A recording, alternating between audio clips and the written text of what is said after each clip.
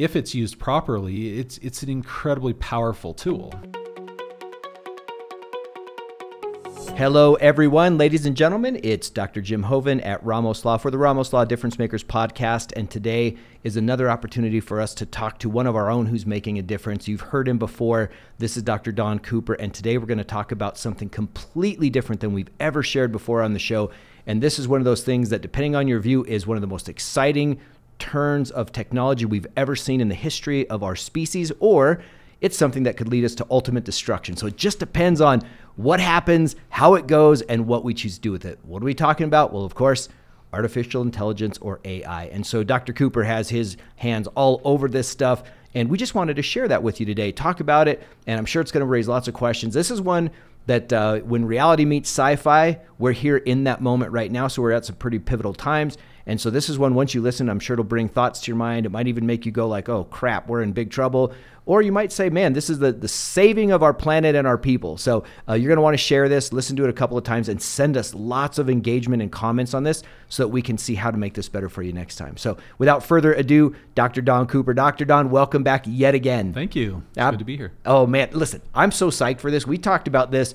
We've had a half-hour warm-up on this before we even started taping because it's just so fascinating. It's everywhere. Like literally within the last 2 weeks, there was a big 60-minute show even on this concept of artificial intelligence, who's doing what, how it works, the problems, the potentials, the shortfall or the shortfalls, pitfalls. So I wanted to see if we can deconstruct that for our audience. First, talking about what artificial intelligence is, and then we'll kind of go down the path from there. So can you just describe AI from your perspective as a neuroscientist? Sure. Artificial intelligence is a system. Well, the way it is right now with, let's say, the large language models, which is the one everyone's talking about, is ChatGPT. And large language, can you define what a large language model is? Sure. These are models that use human language or natural language to perform statistical operations on, and using probability distributions, they predict what, if given a prompt, it predicts what the response should be, what the best response is. And these models are trained up on massive amounts of data. So in order for these things to work, they have to be trained up basically, I would say, on the entirety of the internet. And so they run on thousands of GPUs, like in NVIDIA GPUs, where they process trillions and trillions of operations in order to assign statistical probabilities on what the best response should be. And so if you can ask it anything, and it's tuned to give you what it thinks is the best answer. And it can do it in ways that are very naturalistic in terms of language. It sounds like another human being.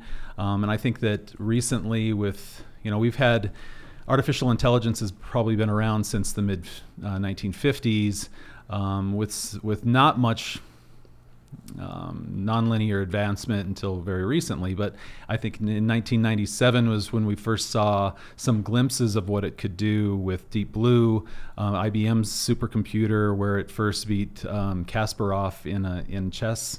And then it took until 2016 where Google's DeepMind AlphaGo was able to beat Lee Sedol in the game of Go, which is a much more complicated game than chess. And so after that, in 2020, there was now all protein structures have been determined. So that was a big medical problem of looking at protein sequencing and the structures, the crystal structure of proteins based on their chemical composition. Now we know of basically all protein structures, what their actual structure is. And so would that be then solving a problem that we couldn't solve, or does it only solve problems as long as we give it all the contextual information, it can pull out the answer of 2 + 2 or 1,000,000 times 17? Yeah. Can it go outside of anything that it knows in the sequencing of these proteins? Well, I think that's kind of the trajectory. What I described is kind of a trajectory, because chess is fairly simple. And so you could give it all possible combinations, and it can choose the highest likelihood scenario based on running it multiple times and then just spitting it out.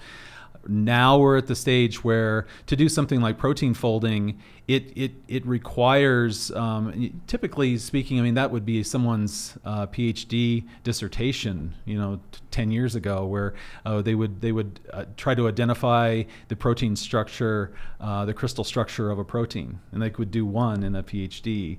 And so now it's done probably 250 million. And so that's all known protein structures. And the way that it's doing it is it's becoming more inferential. So where we're at right now with the models, large language models of GPT, is they're now capable of taking these large data sets, and through these statistical algorithms, these transformer networks, they're able to perform and perform analogies. They're able to reason. There was recent studies showing that they can pass the bar exam for lawyers. They can pass the boards for doctors. And even when compared to undergraduates, there's a recent study showing that GPT-3 was able to outperform undergraduates on things like the SAT.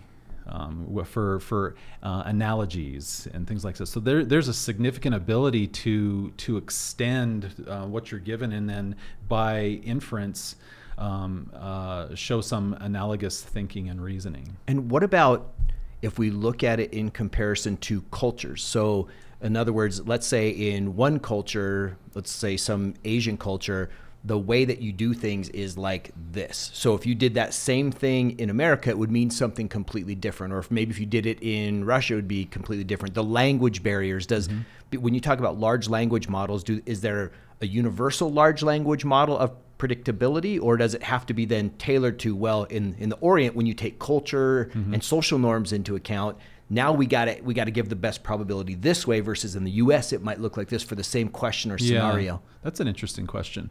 One of the things it does best is translating back and forth between languages. So when it's trained on, let's say, the entirety of the internet, it takes whatever's available for training data.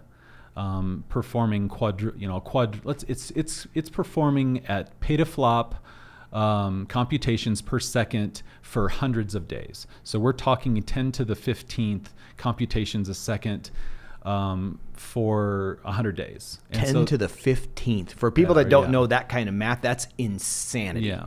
And so it's able to perform those levels of computations, and what it's doing is it's just associating things. So if it's in Russian, then it'll take some text in Russian and associate it with something in Chinese that's analogous. And so I think one of the things that it does best is go back and forth in terms of the ability to predict given the appropriate prompt, it'll give you the appropriate answer if it can.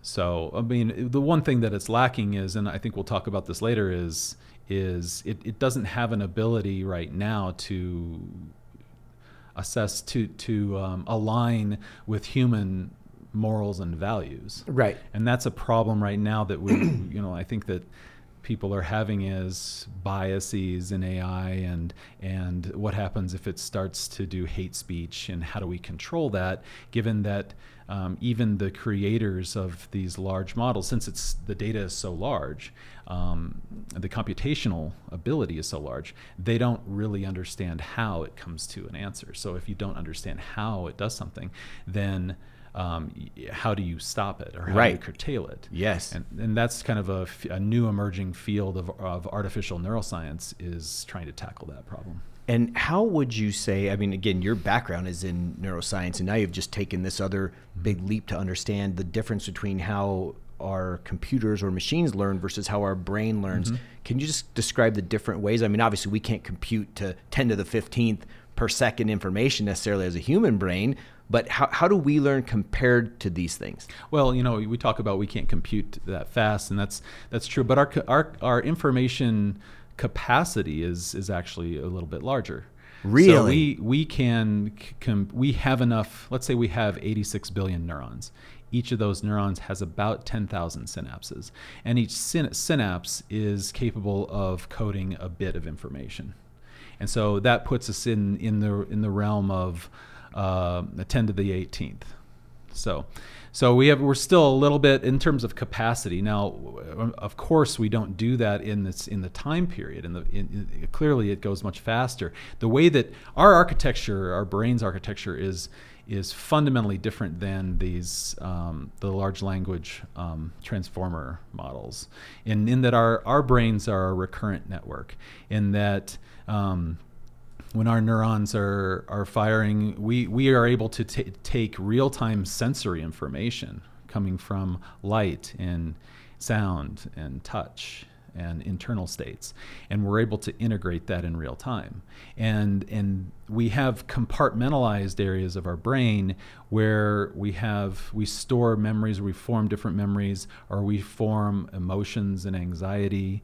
We have motor networks that allow us to move around our environment, and sensory processing that allows us to process complex sensory information.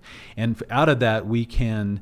It's largely about picking out signal to noise, trying to figure out what's the most important signal in this kind of background of noise.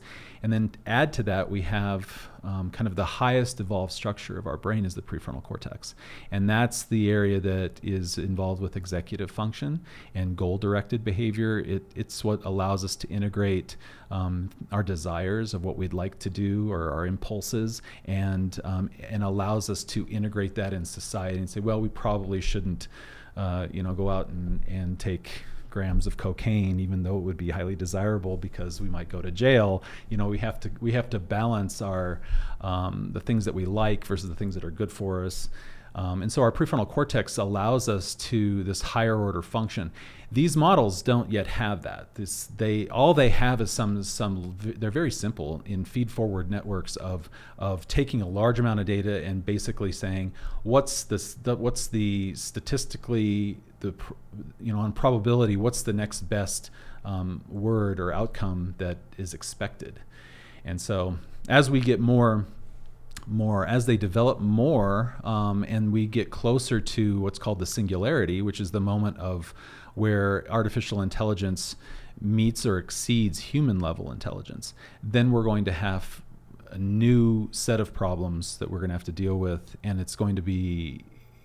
it will have more properties similar to our brain and how it processes it. And so when we talk about moving toward the singularity, I know that when we look with most technologies, they start out on kind of a flat curve and they're going slower and slower, and then they hit a critical mass where now all of a sudden the momentum starts changing, like the 100th Monkey story and this kind of thing. Rupert Sheldrake. Mm-hmm. Exactly. When that thing takes off, where are we in that curve now? Is there an estimated time for this singularity, this moment when now all of a sudden the quote unquote machines are smarter than us, where we can expect that, or we can't even tell because it's growing at such a rate? Boy, I really like the example of the 100th monkey.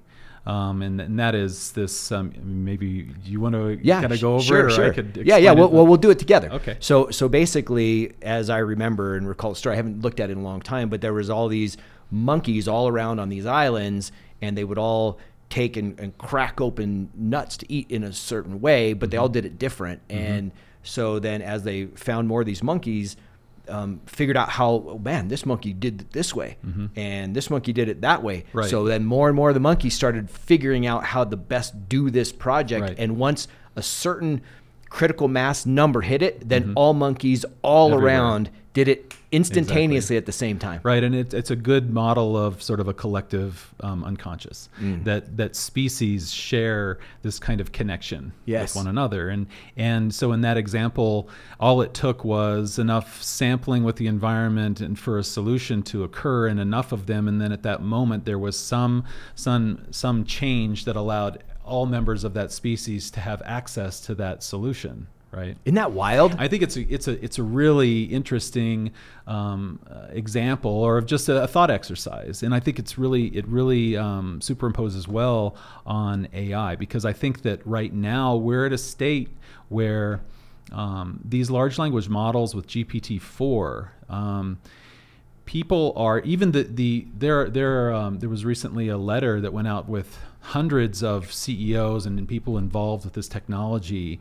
Even Sam Altman, the developer of OpenAI and who's the CEO of the company that made ChatGPT, are calling for a 6-month pause in development of anything greater and more sophisticated than GPT-4, because right now we are at a point where, you can just look at coding.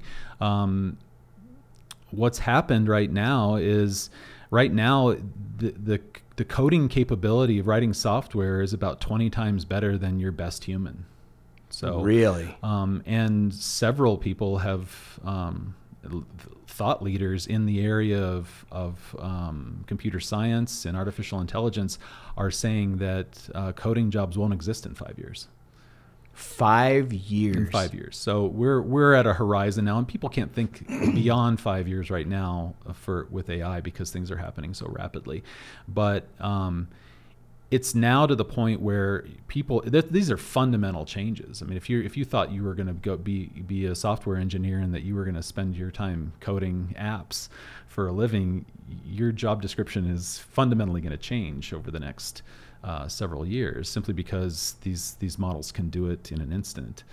And so what's happened, though, that's got us to this point has been somewhat insidious in that with the competition of different companies, with Microsoft and Google and OpenAI, Facebook, with all this competition to be the best and find the solution, they have started enabling capabilities that people who have been thinking about this for a long time would say probably shouldn't do that. And one of the things that they've done is they've given ChatGPT the ability to access the internet.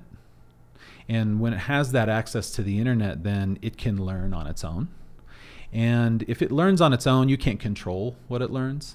So it could learn anything from hate speech to sermons from a preacher. It can learn the full range of human expression, but it has no context. And then secondly, it can code itself. So it can improve itself. So it can rewrite its own code.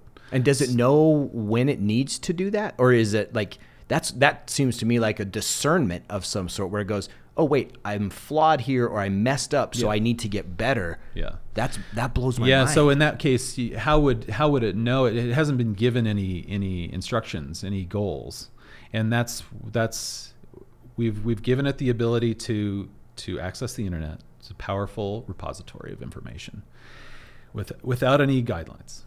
We've given it the ability to rewrite itself in its own code. And it could easily, if it had the capability, it does not yet have this, but this might be the 100th monkey, in that once it develops the ability to set its own goals and incentives, at that point, then it can say, well, why don't I take advantage of an exploit in NORAD, in some large system, and exploit it and hack it and do things in a way that's undetectable. So if it can have access to the internet and it can code better than any human, then we wouldn't be able to detect it, and it can do whatever it wants if it had a goal. Right. So right now it doesn't necessarily have a goal. But the last thing that this competition amongst large players, what they've done is they've taught it something about humans, human psychology, and how to manipulate us. So one of the main uses right now for these artificial intelligence models is through SEO optimization and through social media and TikTok.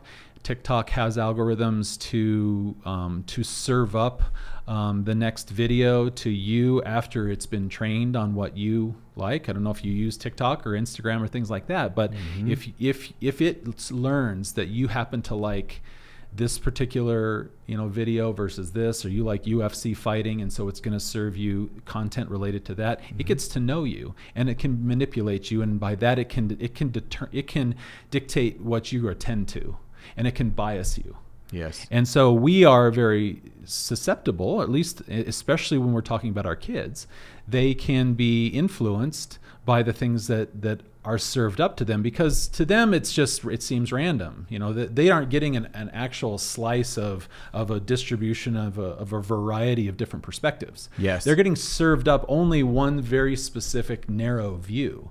And so if AI has the capability of learning something about how to manipulate humans, how to reprogram itself, and how to get access to all computer systems, then we've trained up something without any regulation at all, and without actually giving it any aligning it with human values and saying, well, these are things, there's such a thing called privacy. There's a thing called data protection and hate speech and harming other humans.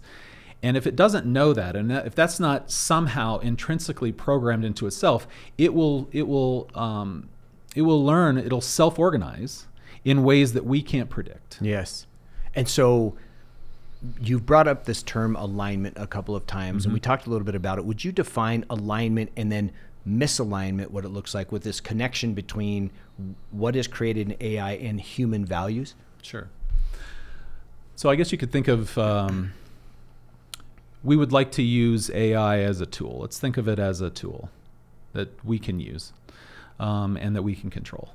So we tell it like we would tell our child. We go in and we say to our child, we want to clean his room, and we say, I want to be able to see the floor. Right now there's stuff all over it. I want to be able to see the floor. So make that happen. Okay, if that's our rule, then the AI could learn that and just shove, or the child could learn this as well, and they could just shove all of the things under the bed. Well, technically they've satisfied the rule, right, of they can see the floor, but it didn't accomplish what we actually wanted. The context. And whose fault is that? It optimized according to the rule, but we didn't give it the proper value of what we actually want. And so that's on us.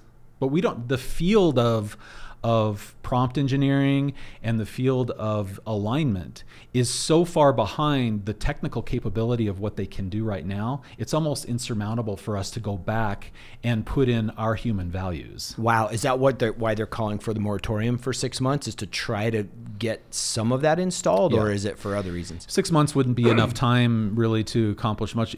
What it is intended to do is to get all of the major players together in agreement to allow them the opportunity to say, which they all want to do. They all want to put a pause on it, and they want some regulation, but no one's going to be the first to do it, because they feel like, well, if I do this, then I'm going to lose an advantage, and a market advantage. And so there is this there's a phenomena that occurs when you try to optimize. It's a mathematical phenomena that when you try to optimize across only one variable, that eventually it works really well, and you can get a approximation of a system that works as to where you want it. But then after a while, it over optimizes. It gets to a point where it's far removed from what you actually had intended.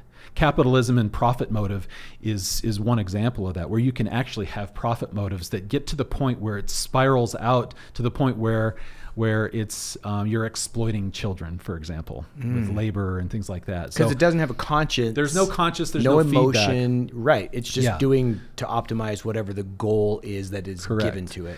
And I'll give you another example, which is more likely that would happen, that you might be able to see where this could be problematic. I was thinking about this last night, that you could have they have these traffic control systems that they're putting in place in cities, and part of that they've got detectors for traffic flow. And even it integrates in with Google Maps, and so they can reroute different areas as traffic jams show up, and it's all meant to make sure that there's a smooth flow of traffic. Part of these models that they use for traffic control is their reinforcement models, and so they have a reward function, and you give it the rule. We need to minimize the number of traffic jams, and so therefore, if you're able to come up with a solution, if the program is able to come up with a solution that decreases or solves traffic jams, then it gets a reward. And what does that look like? What's a reward for AI? A reward is just a scaling factor that when it performs some operation, some coefficient goes up, and it's a reward coefficient. It tells the computer, whatever you just did, keep doing it. Got it. So it's a reinforcement. It's a reinforcer. Of success. It's kind of like, with rats, you give them a pellet every time they do something you want it to do. And by successive approximation, if you want the rat to press a pellet or press a lever, every time the rat gets closer to the lever, you give it a pellet. By the time it gets to the lever, it touches the lever, you give it a pellet. After a while, you can train it to where it just presses the lever. So this is successive approximation and reward that's paired close in time with a response. You can do the same thing with these networks. And the problem comes is if you just tell it to solve problems of traffic jams and decrease traffic jams, in order to maximize reward, which is its actual goal, it can create traffic jams in order to solve them. So if there's a situation where there's no traffic jams, it doesn't get reward. So it can introduce a variable by slightly changing the timing of a heavy intersection to suddenly put a red light, which would cause a backup of high traffic to where they're stopping. That would run the risk of an accident, but it would create a small traffic jam that then would be relieved. It could and then it gets its reward. It gets its reward. So it's doing exactly what it's told to do, Yeah. and it's doing it incredibly well. And that's the thing, is that the technology is so capable that it will devise methods of things that could be like triggering a crosswalk in the middle without any pedestrian there, just to slow it down, just so it can solve it. It could create conflicts between right-of-way, between pedestrians and motorists, to where there's a risk of an accident just because, and it's not considering, saving lives, endangering lives. It's just considering creating small traffic jams to solve. Mm-hmm. That's just one example of where when we build these systems and they're intelligent, they're as intelligent as we are, and we give them a goal, and we don't have safeguards and checks and balances to make sure that they're not going off and they're misaligned. And that's the alignment issue. Is in that case, there's a misalignment between what we actually want and what it's doing, and it's actually creating harm. That's so fascinating. I mean, this has opened my mind like a can opener, right? Just open the top of my brain. And it makes me think of this. If we're looking now at the intelligence being able to create these scenarios to get the reward, not intentionally to hurt anybody, but rather to get the reward, what about the opposite side of that, kind of, Dr. Don, where a machine is not going to try to lie, at least not at this point, but at the same time, if I'm right, there's a term called hallucinations or something along those lines, where the data, it has all this data that it's creating, and you say, hey, I want to know about this concept. And this was mentioned and highlighted on the show 60 Minutes with the Google function Bard that they've created. And so they literally showed this for that system, saying, okay, here's what we're doing, and so give us the information.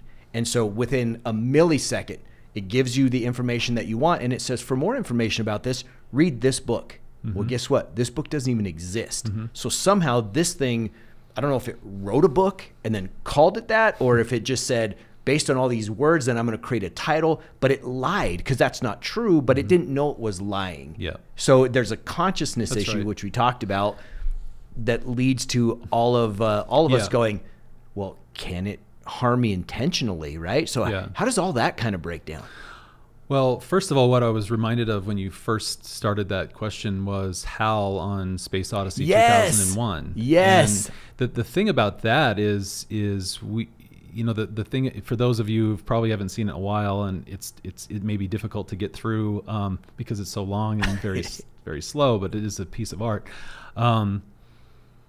That HAL, I think it was 900 model, had been flawless, and it had never made a mistake. And suddenly, when it was out and alone, and it was pursuing this secret mission to find this obelisk that was somehow related to the transformation of our species from apes to humans, and it was involved with evolution of just general consciousness, I guess. And when it was discovered, they were on this mission with only 2 people on the ship, and then Hal got was able to read the lips of the astronauts and doubt and thought erroneously that they were going to undermine the mission. And so Hal made a calculation of 2 guys versus all of humanity.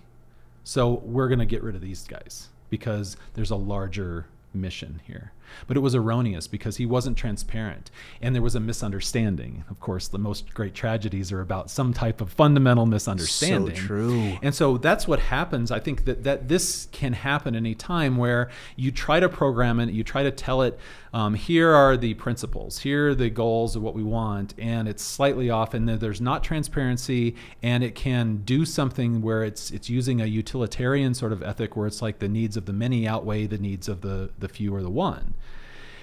Now, back to the hallucination side. In the case of Hal, he wasn't necessarily hallucinating. He was just using bad information. Mm-hmm. And based on that bad information was making decisions and wasn't coming back. And this is what I was saying is important about our recurrent network that we have in our brains is if we start to doubt something, then it comes back around again and we can refine it. And it comes back around and we can refine it. And we're constantly iterating and we're constantly refining it. With these models, the way they are right now, so Bard, GPT can do this as well. The way they are right now is they're just feed-forward transformers that look at a bunch of data and they say, and they're forced in that they can't say, I don't know. They have to give a response. And even if the response is a low probability distribution, like the value of it is kind of uncertain, they'll still give a response. And they call it hallucination, and I don't particularly like that word. I don't think it's like a hallucination. Mm-hmm. A hallucination, the way that we think about it, is a perception of a sensory event that isn't there. Right. And it's more akin, I think, to confabulation. And confabulation for a human is very different than a hallucination. Confabulation occurs, and the classic examples of confabulation are with split brains. And these are people who've had, due to epilepsy, back in the 1950s or 60s, perhaps, people had devastating seizures, grand mal seizures, and they would start on one side of the brain, and the aberrant electrical activity would spread to the other side of the brain. They would lose body tone, they'd fall down, and they would lose their memory for a period shortly after. And so these could be, in some ways, they can be life-threatening and certainly affect someone's quality of life. Well, there were some surgeons who thought, well, if we could prevent the spread from one side to the other, then maybe we could prevent this. Yeah, spare some of those things. It turned out to work pretty well. They could sever the fiber bundle that connects the two hemispheres of the brain called the corpus callosum. When they severed that, effectively they've removed the ability of direct communication between either side of the brain. And each side of the brain, there is some functional localization that occurs. For example, you have your speech center on one side, on your left side, and then on your right side you have your kind of comprehension center. There's one is called, you have Broca's aphasia. There's an area called Broca's area, which is involved with speech generation. And then on the other side there's a Wernicke's association area that's involved with comprehension. And when you sever the connection between that, you lose the connection between, in some ways, your right hand doesn't know what your left hand is doing. So when they started doing experiments with these split brains, is they would show a picture to one hemisphere through using special lenses. They could transmit a picture through the visual system to one hemisphere, and it might be a picture of a shovel. And then on the other side, they could project, or they could have them point with the finger that goes to the other hemisphere, a picture of what they just saw, or something like that. And it would be a chicken. They would point to a chicken, or they'd broadcast it and they'd say point to it. It was a chicken. Mm-hmm. And then they'd ask them, well, how come you pointed to a chicken but you said shovel? And they would say, well, if you're going to have chickens, you're going to have a lot of chicken crap you're going to have to shovel up, and you're going to have to clean up after them. So you're going to need a shovel So to those take two care go of together. chickens. And so they would, but they honestly didn't know, Yeah. because they're kind of beside themselves as to, why did I say this and why did I point to this? It makes no sense.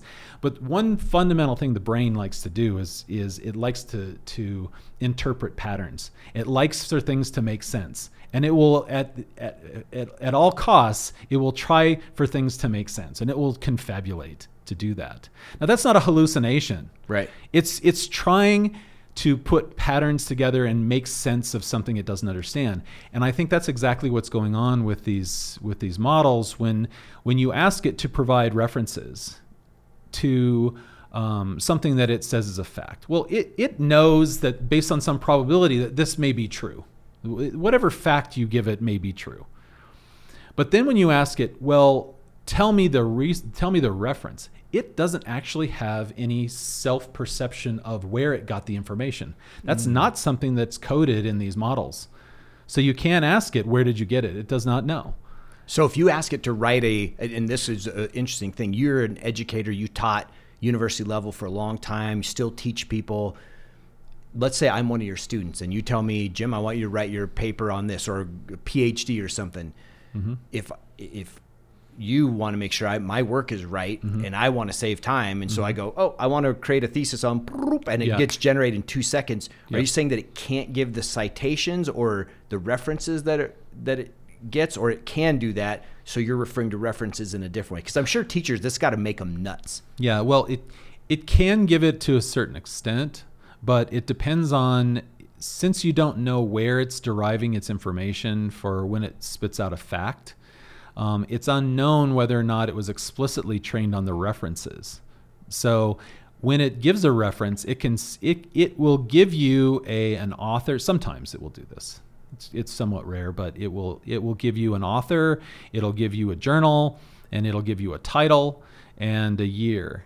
And all of that makes sense. It's in that it's logical.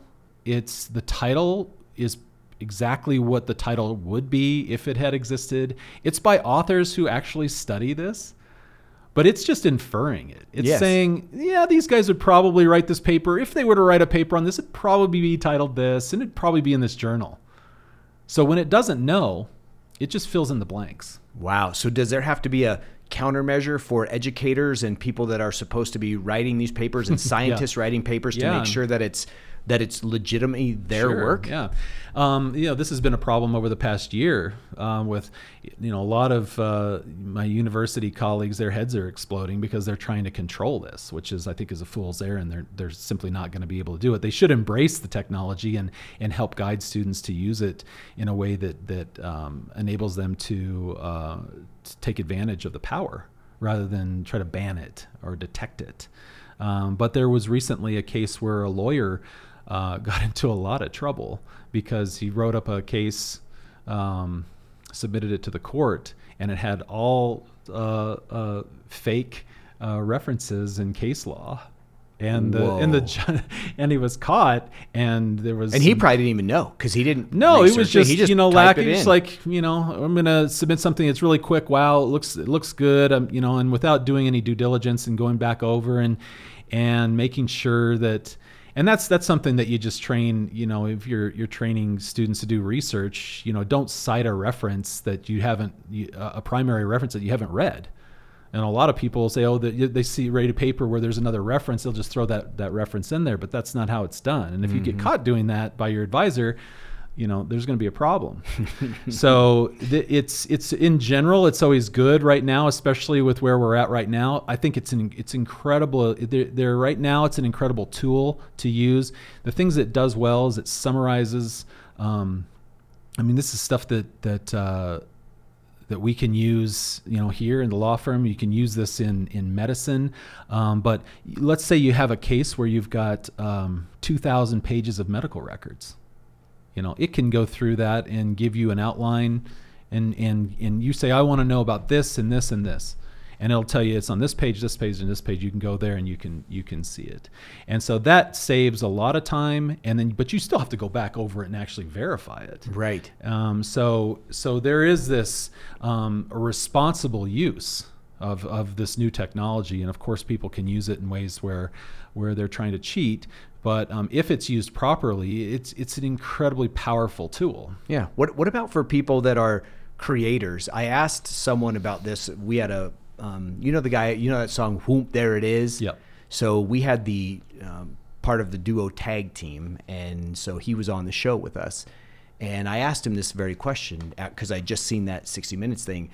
And, for him as a creator, he didn't mind it too much because he said the cream will always rise to the top. But I wonder for people who are serious, other people who are serious authors, that they express their souls from this, how do they feel about someone else writing a best-selling novel about their same topic that they didn't write anything? They just threw a few constructs in and all of a sudden this beautiful thing. Like, for example, you were sharing with us, with Gabe and I before the show, about 3 levels of the definition of love in an AI format based on how in-depth or how loose of rules we gave it. And level 1 was a dictionary definition, or level 0. Level 1 was a very poetic definition, and level 10 was like someone was on psychotics, on psychedelics, going nuts but it's all three same concepts with allowing the rules to go. What about for these creative artists, music writers?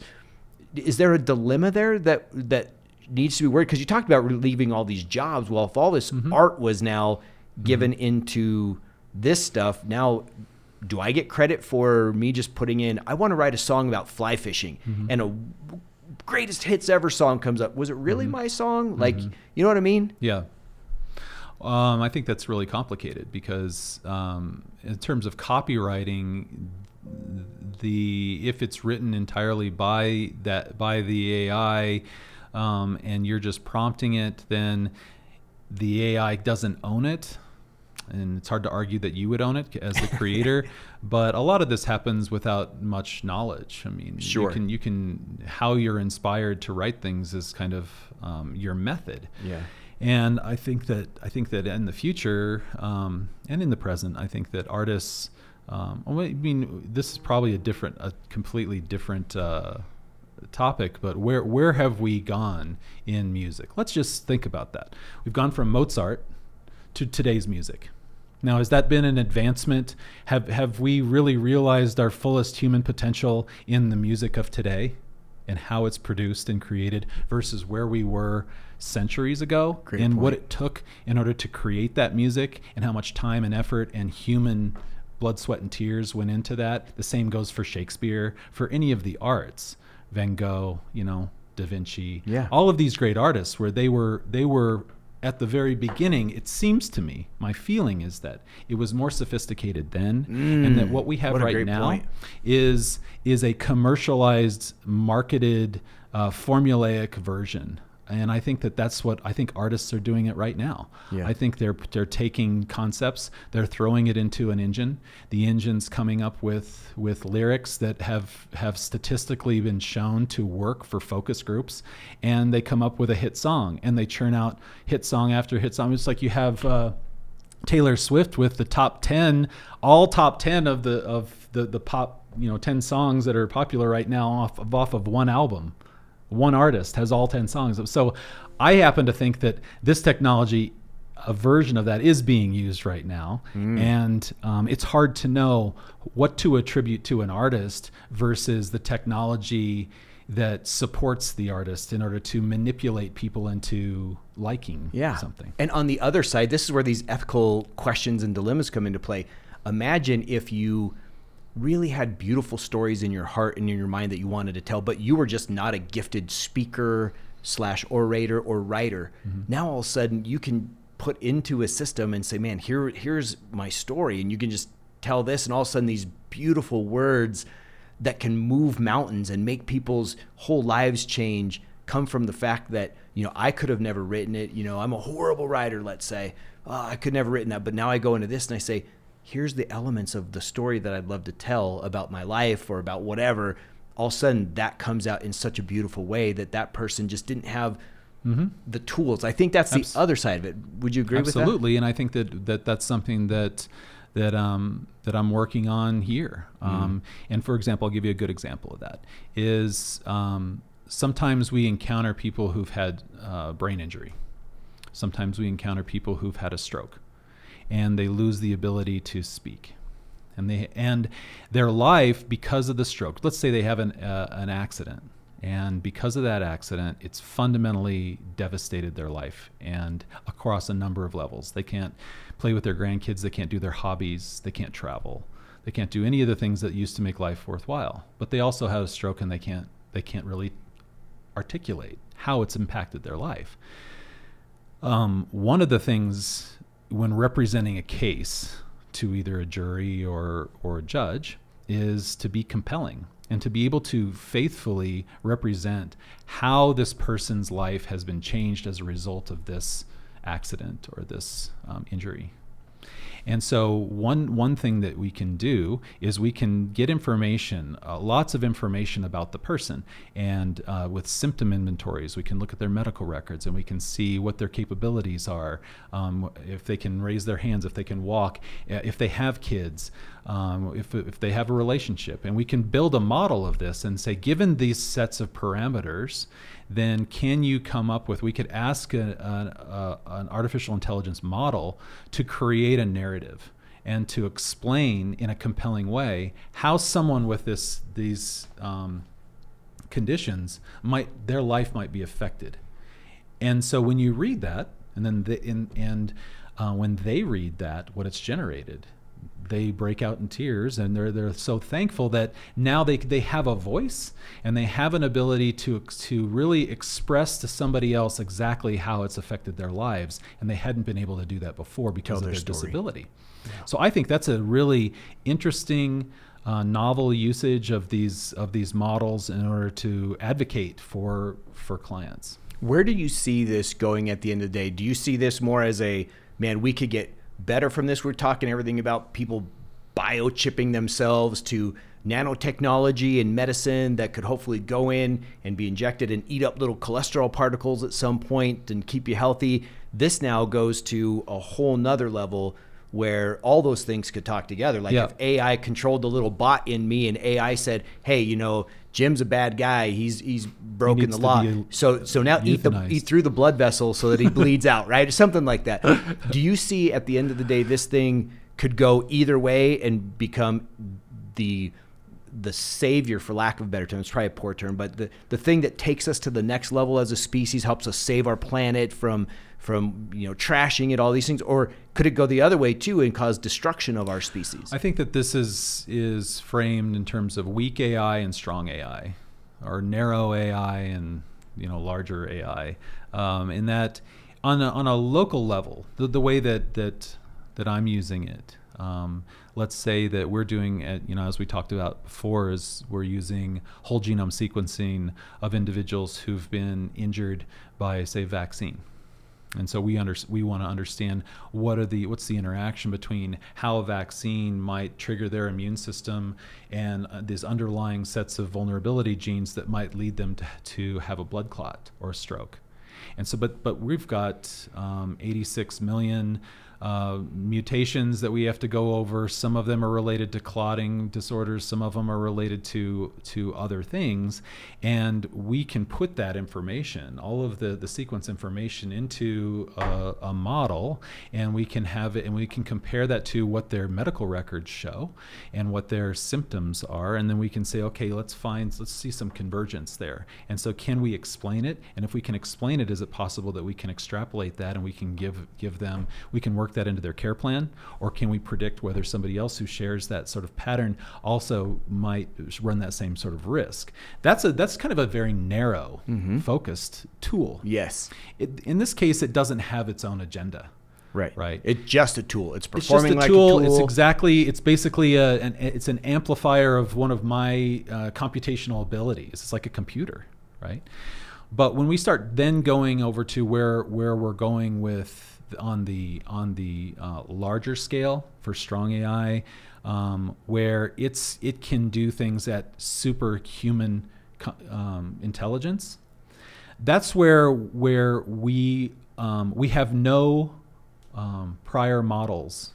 We have no way of anticipating exactly. I mean, people talk about climate change right now. And they talk about, well, there's a 30-year horizon and there's a 50-year horizon. And so everybody feels like, oh, we got all this time. With this particular thing, we're talking potentially, if it goes wrong, within 5 years, we could have major hundreds of millions of people could be at risk. I mean, because we're talking power grids. We're talking about anything that's controlled by a network, a computer network, any computer system that's exploitable.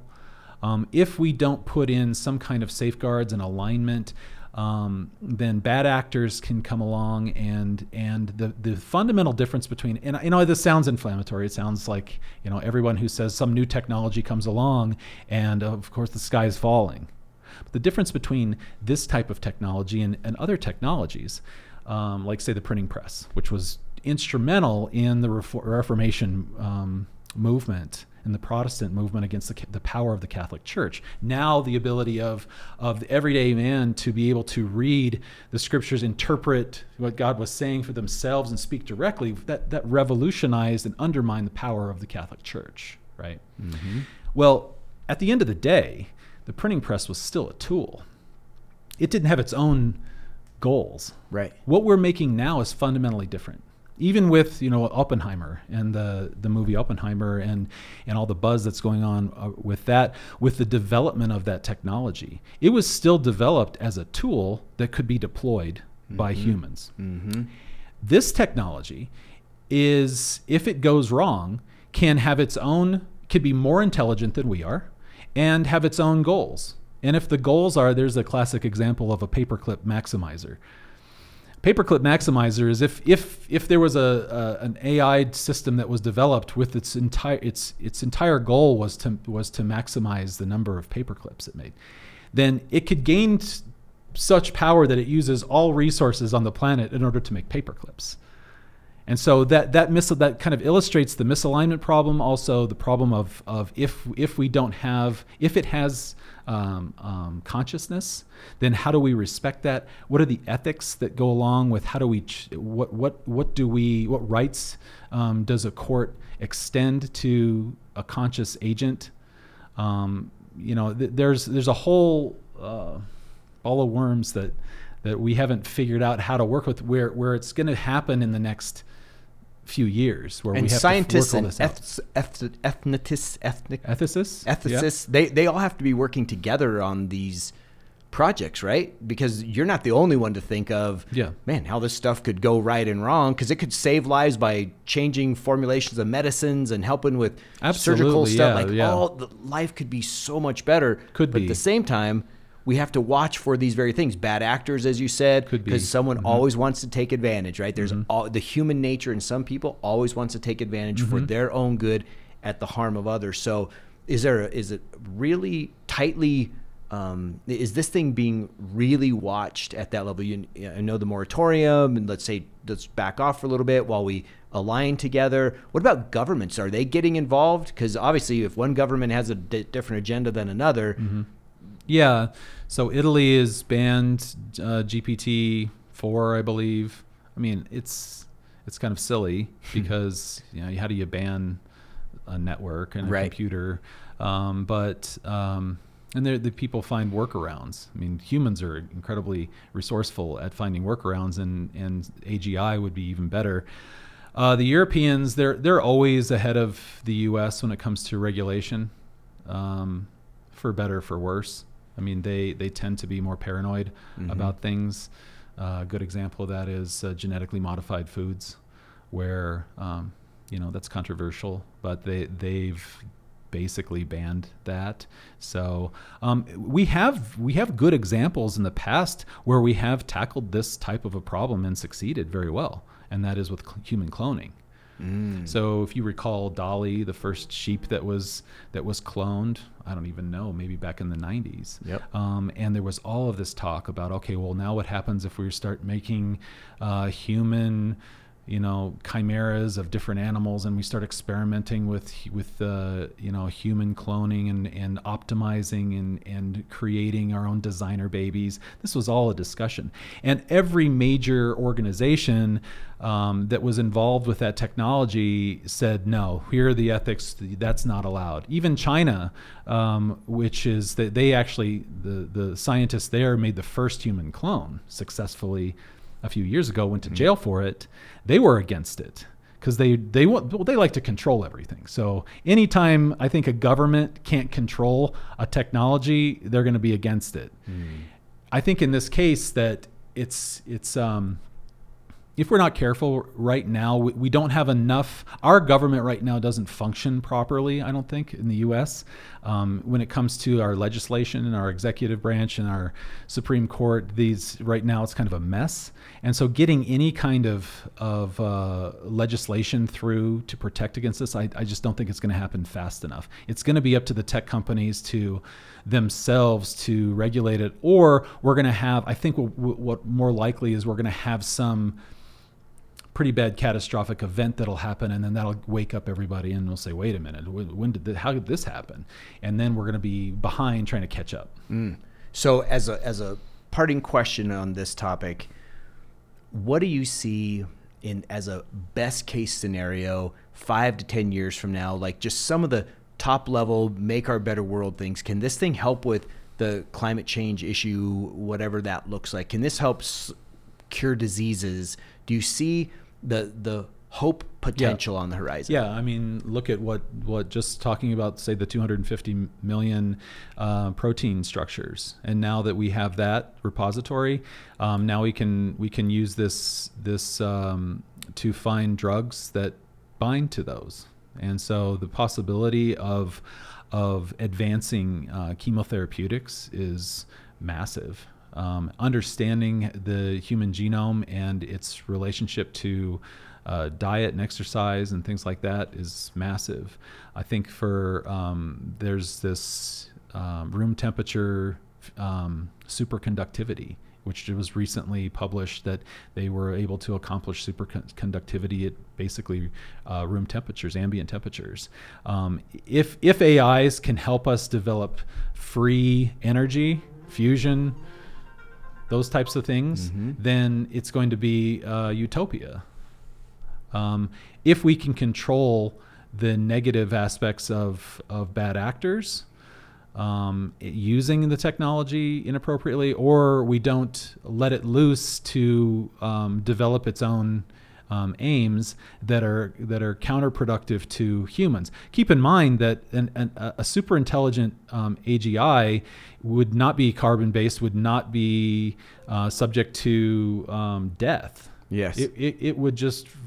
You can't persist. Unplug it. Yeah, you can't unplug it. You can't. It would just persist, and it would exist immortally, constantly upgrading itself. And there may be a time when it has no use for humans, because what possible use could we serve?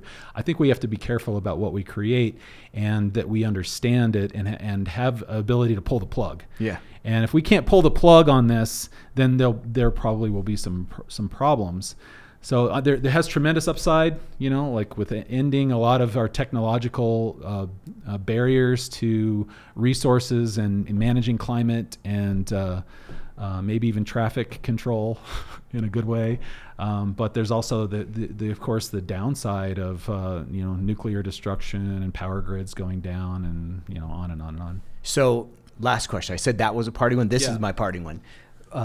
This field is so fast moving. It's so exciting, potentially scary. There's so much going on. You talked a lot earlier about a lot of jobs potentially being eliminated because they could be replaced by AI, but there's also got to be a lot of opportunity that is being created, where one door closes, one or two open. So if someone is interested in this as a career, or you were talking to a young high school or college student, would you have any advice to them about getting into this field of neuroscience on the tech side of AI?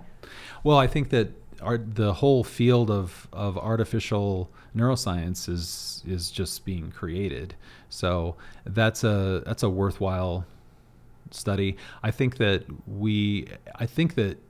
higher education is not adapted very successfully over the past several decades. If you look at higher education, it hasn't really changed very much in the past few decades. And it's still based on trying to generate some high-level white-collar workers that show up, in their 9 to 5 and do jobs that could easily be replaced by an AI. And so I think that if you're talking about high-level, artificial intelligence, computer science that's not programming, because programming is going to be a commodity that anyone will be able to do. I think that high school students right now need to think very deeply about how they might interact with an AI system, how they might be involved with making themselves indispensable, and not something that could be replaced easily. And maybe what will happen is that so much of what we do that's just mundane will be replaced, and maybe humans will get to the point where now we're able to free ourselves up to thinking about the things we care about, like spending more time with our family, being creative. Maybe that will be some outcome that happens. As long as we can make a living, maybe it will improve our quality of life. I love it. Dr. Hooper, this has been so good. I've loved this so much. I know we're going to get a bunch of feedback. People watching and listening are going to share this for sure, because it is such a wild and potentially, controversial issue. If someone had questions about this or just wanted to get to connect with you, what would be the best way to do that? Oh, they can just email me at drdon@ramoslaw.com. And I know that if you have questions, you can also reach out. 303-733-6353 is the phone number here. And Dr. Don, thank you. This was fantastic, so fun, and I'm sure your and my conversation will go on offline with this. But for those of you who are watching and listening, thanks again for tuning in and for supporting us over these now 180 plus episodes. And hopefully, if you have an idea, something that you'd like us to talk about, send it our way, and we will absolutely get to it. You can reach me, Jim@ramoslaw.com, RAMOS, and we will make that guest or that topic happen. So until next time, keep making a difference.